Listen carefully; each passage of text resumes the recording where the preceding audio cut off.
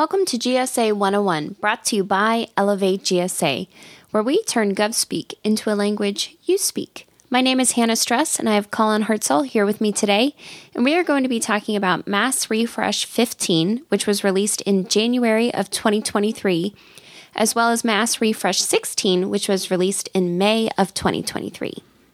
Just to keep this straight, let's start with Refresh 15. In Refresh 15, there were various changes in the instructions that are applicable to all offers, updates to the small business size standards, changes to the offer as well as the modification price proposal templates, the PPTs, and they also incorporated clause and provision updates as necessary through Federal Acquisition Circular 2022-08 and GSAR Change 158.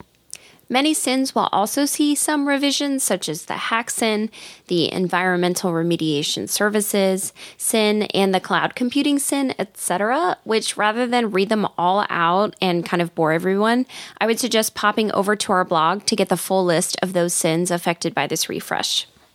Okay, now let's break down some of the changes implemented by Refresh 16.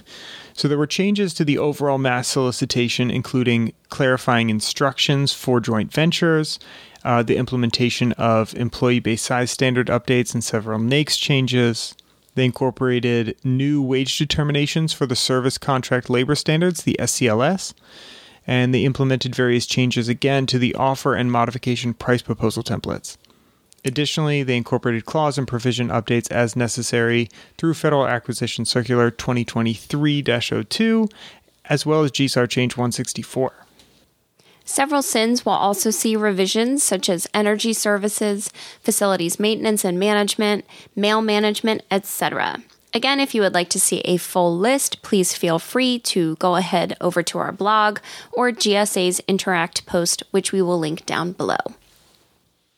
And last but not least, under package delivery, transportation, as well as lodging, there have been updated templates, and the specific category-specific attachments have also been updated.